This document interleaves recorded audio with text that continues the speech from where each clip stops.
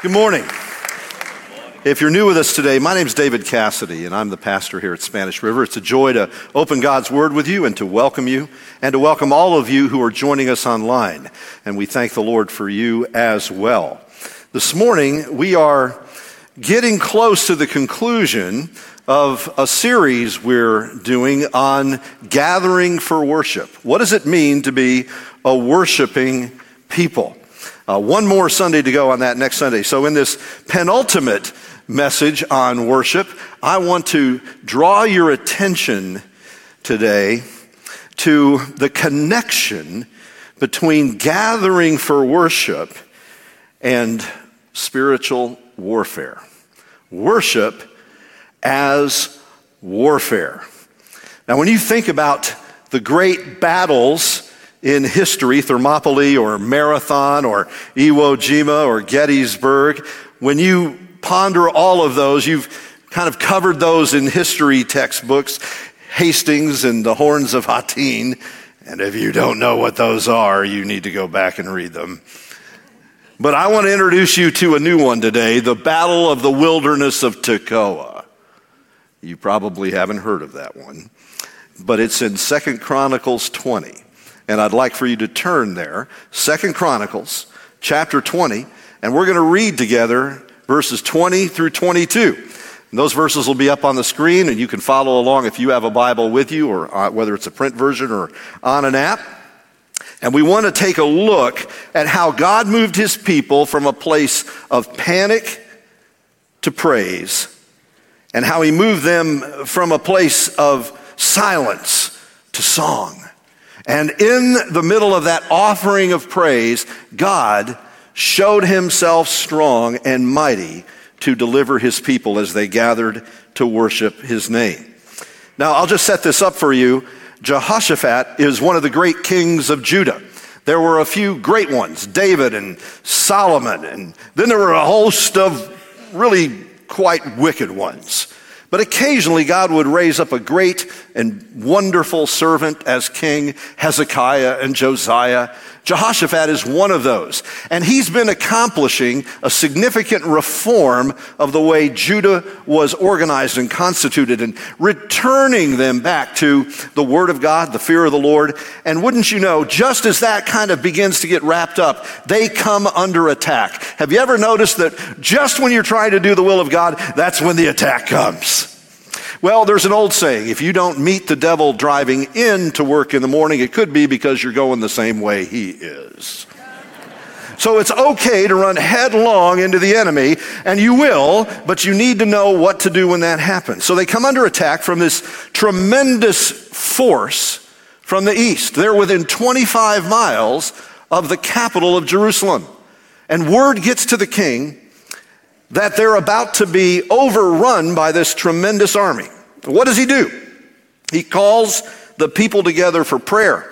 And they hear a word from the Lord, a prophetic word that says, you won't have to fight in this battle. I have a strategy for you. Put your trust in me, says the Lord. Just go out, face them, and watch what I do. Well, let's see what they did. Let's pick it up in verse 20. They rose early in the morning, and they went out into the wilderness of Tekoa. And when they went out, Jehoshaphat stood and said, hear me, Judah and inhabitants of Jerusalem. Believe in the Lord your God, and you will be established. Believe his prophets, and you will succeed. And when he had taken counsel with the people, he appointed those who were to sing to the Lord and praise him in the beauty of holiness. And they went before the army singing, they're singing Psalm 136 here, give thanks to the Lord, for his steadfast love endures forever. And when they began to sing and praise, the Lord set an ambush against the men of Ammon and Moab and Mount Seir who had come up against Judah, and they were routed. This is the word of the Lord. When they began to sing, the Lord set the ambush. I don't know what you think about this in terms of military strategy. I want you to go out and I want you to face the enemy, but I want you to put the choir in front of the army. I'm not sure how many people would have thought that was a wise word. I was the president of my choir in high school, and all that means is that they wouldn't let me sing a solo, just so you know. Like, you can be in the choir. Okay, so I'm in the choir, but I can tell you, looking around at the choir, if there was a military operation on, I wouldn't think about putting that group in front of the 101st Airborne and say, you guys handle it. But that's what happened. Take all the people who are part of the great Davidic choir and put them between the enemy and the army and let them just begin to sing. Let them begin to praise God, talking about God's faithfulness and God's love. And as soon as they began to praise God, God showed up to conquer their enemies. As they began to worship, the Lord extended his hand to defeat their foes. That is a remarkable moment, a remarkable truth we need to take on board. And the way we'll do that is by understanding a few things together this morning. First of all, this: the Lord is a warrior. The Lord himself is a warrior. In Deuteronomy chapter 20, he says, when enemies come against you, you will not need to do the fighting. I will fight for you. And this name, in fact, the Lord is a warrior, the Lord strong and mighty in battle, that comes from the book of Exodus, where Israel had been delivered from Egypt and slavery there, but now they're at the Red Sea and Pharaoh's army is pursuing them.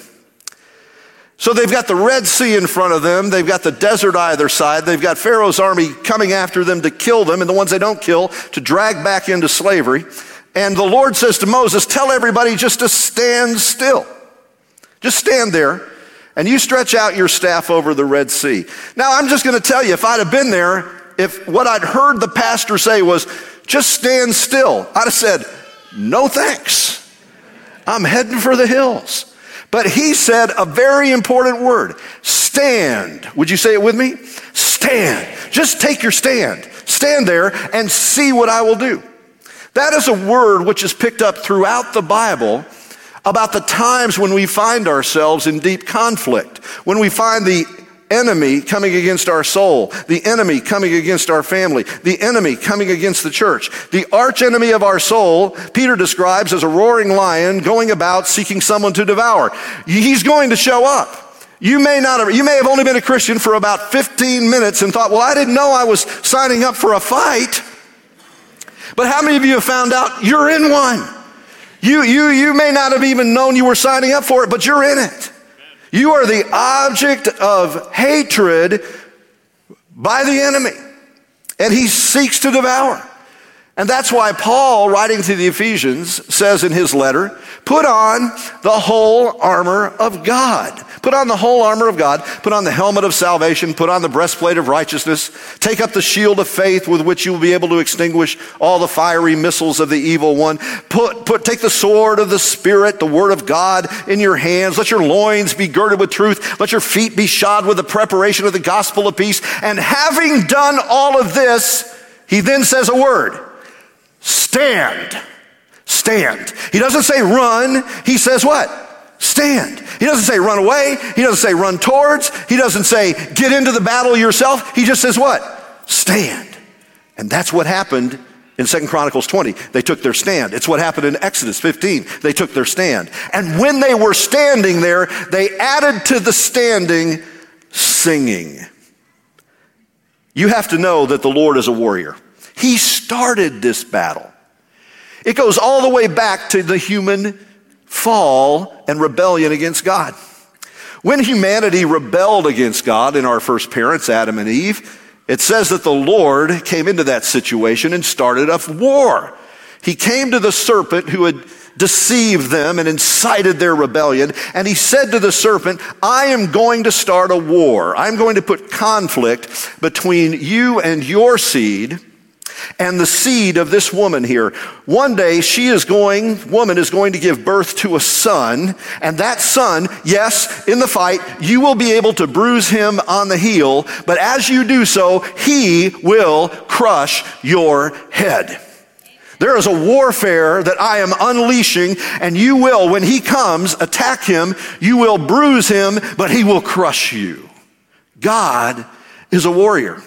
And that's why he always called his people not only his bride, but in calling them his bride, he called them his army. Now, you go, how are those two things together? Well, there's a beautiful love song in the middle of the Bible, Song of Solomon.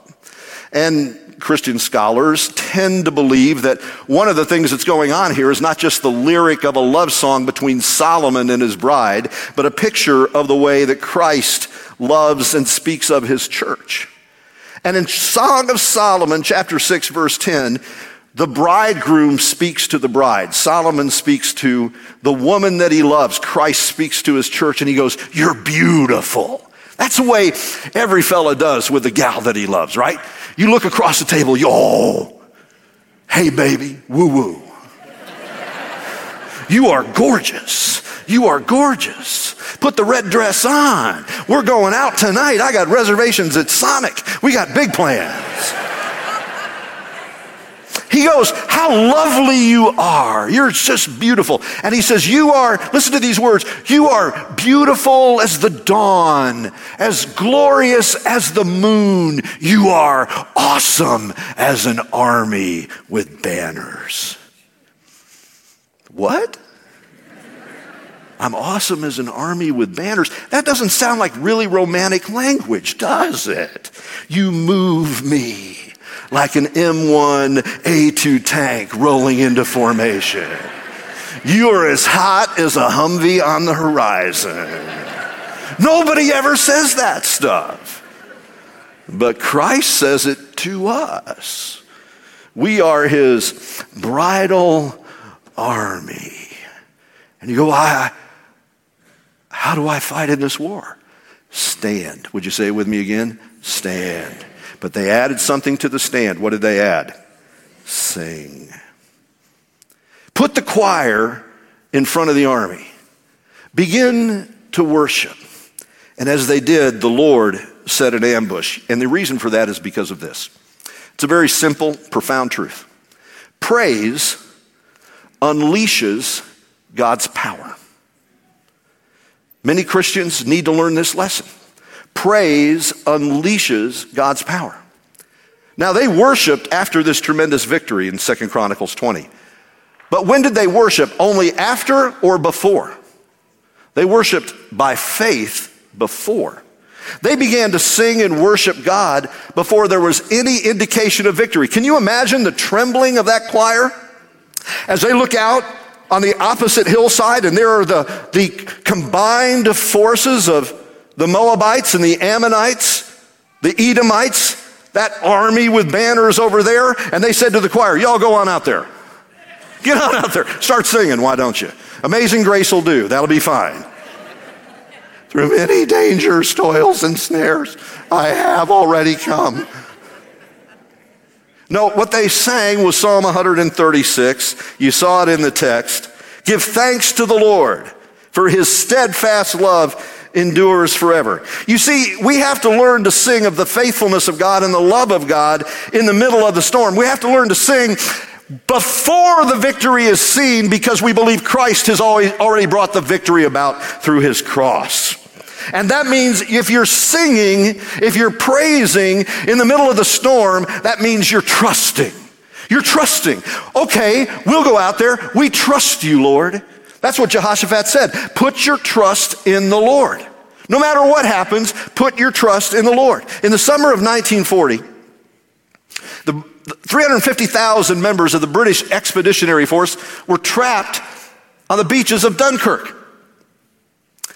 And a cable was sent over to the commander. Can you hold out? Can you hold out? Can you hold your position? He sent back a 3-word answer, cabled it back to Westminster. 3 words. But if not. But if not. Now, the fact that we don't know what those three words mean can be somewhat alarming. But here's the astonishing thing. The entire military and political establishment of the United Kingdom in the summer of 1940 knew exactly what "but if not" meant, because it was a quote from the book of Daniel. And it was Shadrach and Meshach and Abednego. And they were told, unless you bow down to this idolatrous statue, you will be hurled into the fiery furnace. And they said, our God is able to deliver us. But if not, we are still not going to bow. That's trust. That's trust. Our God is able to deliver us, but even if he doesn't, we won't bow. What was he saying? No matter what happens, we'll hold this position. We'll fight to the death. We're not going to bow. That's the attitude of trust you have to have in every enemy assault on your soul, in every enemy assault on the family, in every enemy assault on the church, in every single enemy assault. You have to say, our God will deliver us, but if not, we still won't bow. Let's begin to sing. Let's begin to praise. Let's begin to bless the Lord and see what he will do. Stop complaining, stop grumbling, and start praising. Start thanking him. Because there's a connection between worship and the God who fights for you. He gives you, you see, spiritual worship weapons. Now, I'm just going to read you a few of these from chapter 20. Take it back to the very beginning. It says, when they got the news about this is in verse 4, Judah assembled to seek help from the Lord. Notice they assembled. They assembled. I want to give you spiritual weapons for attack. These are ordinary things. Now I'm going to talk about ordinary means this week and next week. You're going to hear me use that phrase. Ordinary means of grace. God uses ordinary means to accomplish extraordinary things. So when they were under attack, it says, Jehoshaphat stood up in the assembly in the house of the Lord before the new court, and he began to pray. Now notice it says they were in the assembly. That's the word kahal. And it's where we get our word ecclesia. It's where we get our word church. In other words, when the trouble hit, what'd they do? They went to church. Now, the Lord was kind to you this morning. He gave you an extra hour of sleep. Now he's being even more kind to you. He gives you an extra 25 minutes or so of a nap right now. Some of you are taking full advantage of that. That's fine. I get it. We're just here to be a blessing. But you're here. And now I'm just going to tell you this right now. One of the most important things you can do is just get up and go to church. Get up and go to church. It's fine if you're watching online and you can't come because of health reasons and all kinds of other things. But if you're watching online and you could be here, but you just prefer your PJs and socks, get up and get to church. Thus says the Lord. Wait a minute, I'm a Presbyterian. I can't really say that, can I? I should back off of that one. But I can say that they gathered as God's people, and then they did these three things. They began to pray. Here's the first one, prayer. Jehoshaphat stood in the assembly in the house of the Lord, and he said, O Lord, God of our fathers, are you not the God in heaven? You rule over all the kingdoms of the nation. In your hand are power and might, so that no one is able to withstand you. And then he comes down in verse 12. We are powerless. Would you say that with me? We are powerless. We are powerless against this great horde that is coming against us. We don't know what to do, but our eyes are on you. You could live in that verse the rest of your life. We don't know what to do, but our eyes are on you. Spanish River, we don't know what to do, but our eyes are on Christ. That's the definition of prayer. When you bow down on your knees and you say, Lord, all this force is coming against me. I don't know what to do, but you do. I don't know what to do, but my eyes are on you. That's prayer. So the first ordinary thing that God's people do is they come together and they pray. What's the next thing? They hear his word. In verse 13, all Judah stood before the Lord with their little ones, their wives, and their children. And the Spirit of the Lord came upon Jahaziel, the son of Zechariah, the son of Benaiah, the son of Jalel, the son of Mattaniah, a Levite from the sons of Ahaph. He was in the midst of the assembly. That's a guy with pedigree. And he said, listen, all Judah and inhabitants of Jerusalem and King Jehoshaphat, thus says the Lord, do not be afraid. Don't be dismayed at this great horde coming against you. The battle is not yours, but God's. He gave them the word. That's the second ordinary means of grace, prayer and the word of God. He gave them the word of God. And here's the word of the Lord. You don't have to be afraid. The battle isn't yours. I want to underscore that again. The battle is not yours. Because you see, friends, we put on the armor, and then what do? We stand and we sing. Because the battle is not ours. The battle is the Lord's. And as they began to worship and praise him, it says, then the Lord set the ambush. They went out to the battle. They put the choir out front. And they said, choir, sing. Sing to the Lord a new song. Sing to the Lord and bless his name. It shouldn't shock us or surprise us that the largest book in the Bible is a book of song lyrics. And some of those are martial lyrics, like Psalm 68. Psalm 68, which says, arise, O Lord, let God arise. Let his enemies be scattered. Let his enemies melt like wax in the fire. Those are the lyrics of God's people as they know that the enemy's coming against them. Let God arise. Let his enemies be scattered. The angels of God are thousands upon 10,000s. Myriads upon myriads are fighting soldiers, the Lord of hosts that we cannot see, but they fight on our behalf as we worship and praise our God. As they began to sing and praise, it says in verse 21, the Lord set the ambush. Now you see, we keep trying to overcome the enemy by natural means. If we can just put on enough programs. If we can just look, let's face it, you could have a better looking pastor. Like we just had a guy who was like really sharp. If we just had more money, if we just had more of this or more of that, or if we could just get the right people in office, or if we could just have the right political outcome. But my friends, listen to what Paul said. The weapons of our warfare are not carnal, but are mighty through God to pull down strongholds, casting down arguments and every high thing that exalts itself against the knowledge of God. And he says these are not carnal weapons, but spiritual weapons.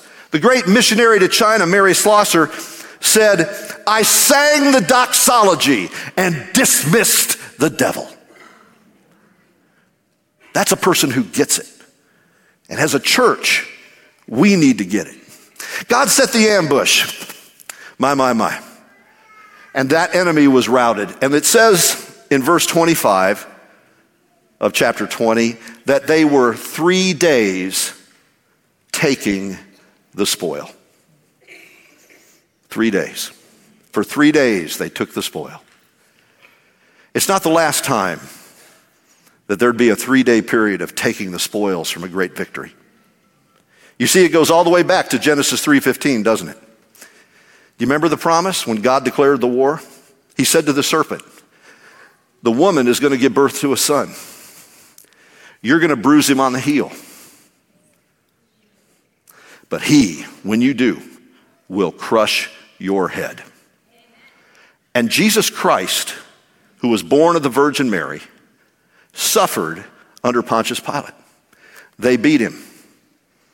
They opened his back with a Roman whip.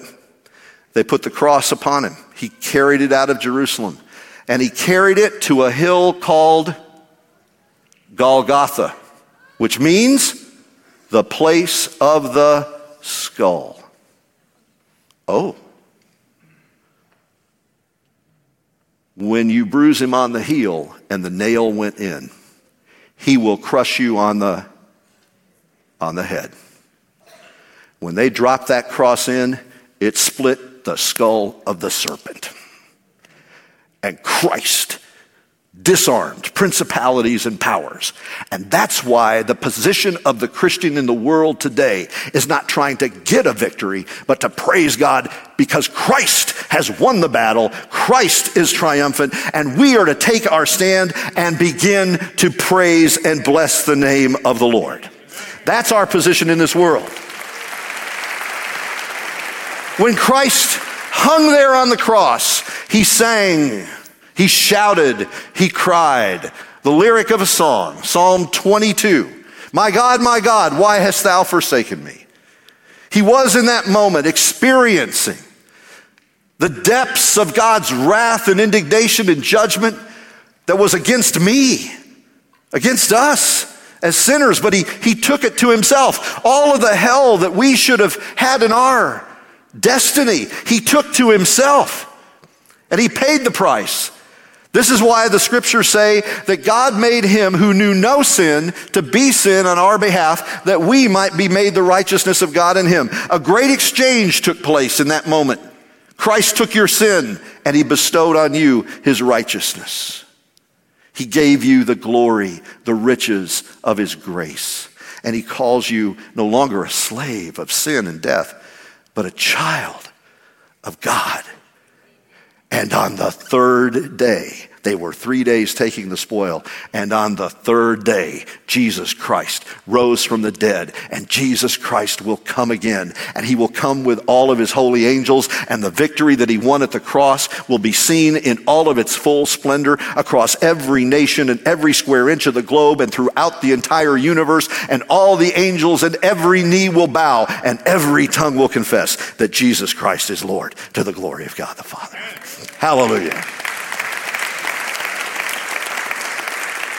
So this is why, friends, when we gather together, you go, well, it's just an ordinary Sunday. Yeah, you're right. It's just an ordinary Sunday. It's not Christmas, not Easter. It's just an ordinary Sunday. And we're going to sing. And you go, well, I don't even like that song. Can you imagine all the army behind the choir of Israel? And they began to sing. And one guy turned to the other one. He goes, I don't even like Psalm 136. Surely I wish they'd play that to a different tune. It's a little loud. No, they began to sing and the Lord began to fight. And I'm telling you, on every given Sunday, not any given Sunday, every given Sunday, as God's people meet, Jesus is in the midst of them. And as you begin to praise, the enemy sets the ambush and hearts are healed and bodies are healed and broken families are mended and souls are saved and prodigals come home. That's what God is doing. As God's people gather together and begin to praise him, then the tempter flees, the darkness is banished, and God's people come face to face with the glory of God revealed in Jesus, and we are changed. Thanks be to God. So let's stand. Let's stand and let's praise him and give him glory. Let's pray together. Lord, you have said in your word that your people are to praise you. Psalm 149, praise the Lord. Sing to the Lord a new song, his praise in the assembly of the godly. Let the high praises of God be in their mouths and a two-edged sword in their hands, to execute vengeance on the nation, punishment on the peoples, to bind their kings with chains and their nobles with fetters of iron, to execute on them the judgment written. This is an honor for all his godly ones. Praise the Lord. Now some of you going, well, where's the choir? I need a choir. We don't have a choir. I guess we can't fight. Well, you don't have to fight. He will fight. You go, well, if we need a choir. Okay, so a few weeks ago, I introduced you to this, that you are all in the priesthood. Welcome to the priesthood, I said. Well, I got a new word for you this morning. Welcome to the choir. You're in it. You're in it. And hallelujah. And so as you begin to sing and lift your voice to God, you can expect the God who brings deliverance to bring deliverance where you are. Let's lift our voices to the Lord and give him glory. Amen. Bless the Lord.